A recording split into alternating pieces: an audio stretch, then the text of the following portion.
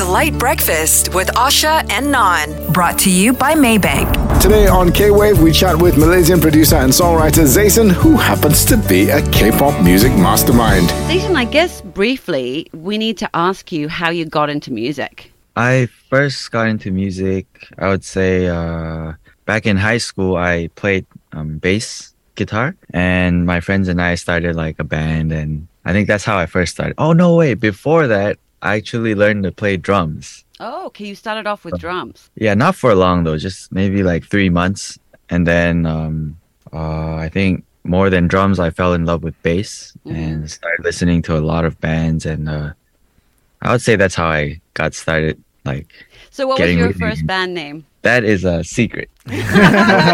Nobody can ever know. Only my high school friends can tease me about it when they... Is it as bad as that? No, I wouldn't say it's bad. It's just, I think personally, I don't know if you can relate, but high school band names, a little bit cringy, you know?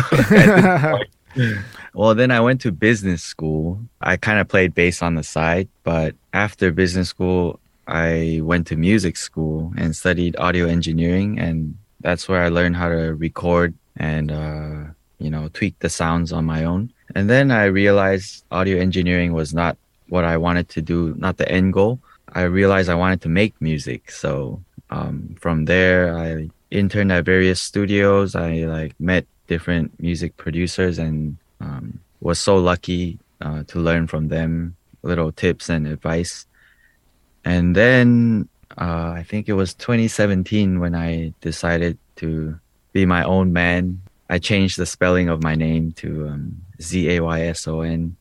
It was always Zayson, but my real name is a Chinese name. But when I was young, I went to an American international school, so nobody could say it correctly. It's like Zayson, Huang Zayson, but they would say, "Oh, it's like Zayson," you know. So I was always Zayson, but I didn't actually spell it this way until I decided to use it as my producer name. And then, where am I in this journey now? You're at 2017 and you've become a producer and you've gone out on your own and now you're fully Zaysonized. Exactly, that's right. So from there, I think the opportunities that came to me were sort of more towards K-pop, and then I think at that point I took whatever opportunity I had in front of me and tried my best in every situation, and then it worked out, and I even moved here 3.5 years ago, and it's been a crazy roller coaster ride. So let me ask you, from a producer's perspective, what are the elements that make a K-pop song? So you've got people with their wants and desires all the way from the record label down to the artist maybe. So what do you then have to do in your job?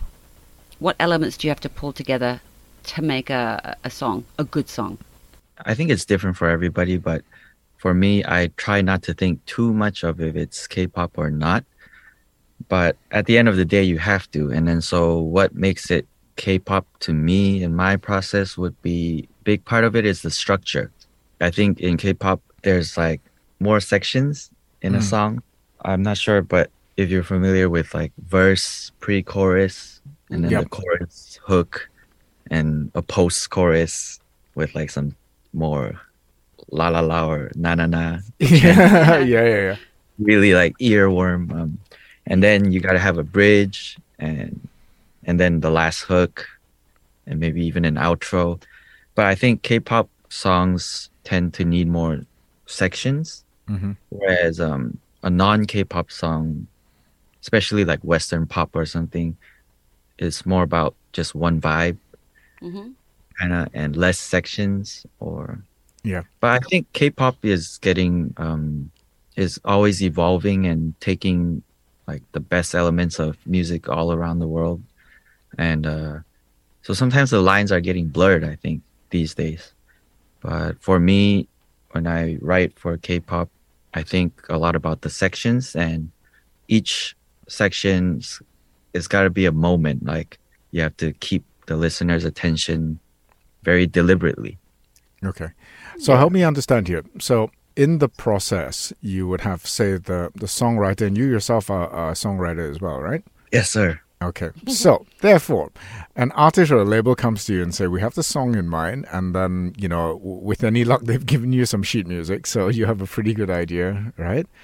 And then you try to put it all together, and you try to add elements that they haven't thought about. Would that be about accurate? Yeah, well, they never give sheet music, actually. I was okay. going to say, yeah, sorry, non's... I don't know. Non's I don't from know. about 100 years No, ago. it's all good. It's all good.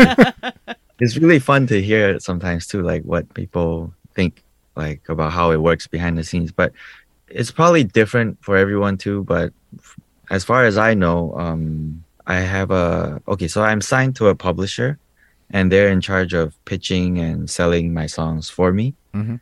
But of course, at the same time, I'm free to do so myself with my own friends or artist friends. And then my publisher will send me what we call leads, Mm-hmm. or some people call them briefs. Mhm. And it's like a list of what companies, artists are looking for, what type of sound. Mm-hmm. And then they'll just collect songs from all over the world. And so just based off of that tiny information, it's up to us to like research more about that artist, or come up with our own conclusion about what they might want next or what they should do next. And then it's like free for all. Like, So what kind of advice would you give to people, anyone actually, who want to pursue a career in K-pop? I would say, number one, good songs. And that's very subjective, right? So, but I think when I say good, I mean like commercially good. And I don't mean just mainstream commercial. I just mean there's a kind of sensibility of what is actually palatable for most people and what is like pleasing or interesting and fresh, because it's all about timing too. But good songs definitely need that. And then two, I think, back to good songs, that includes getting it like mixed, mastered professionally. The sound quality's got to be competitive with, what's going on out there. And number two, I want to say budget for planning especially in Korea, where these big companies spend so much money on the visuals and the music videos. Even if you're going a more indie way, I think you always have to take care of the budget and have some money to spend on like getting a good video. But then as I say this, I think of all these cases where somebody didn't and they blew up without that. So yeah, that's a good point. Is it difficult for you to write knowing that there are groups with 12, 15 members? Oh, no, not at all. That's like the norm here. I mean not 15, but that's the thing about the structure too. I think one of the reasons why there's more sections in a K-pop song is because of all the various members and their roles in the group. Mm-hmm. So that's why in K-pop you hear more like singing for, 2 bars or 4 bars, and right away there's one line of rap and then back to singing or singing rap, or there's all these little moments that just have to seamlessly keep going and holding the attention. So it sounds like such a complicated recipe. It could go so well and then explode. All right, we were speaking to a music producer and songwriter, K-pop mastermind Zayson.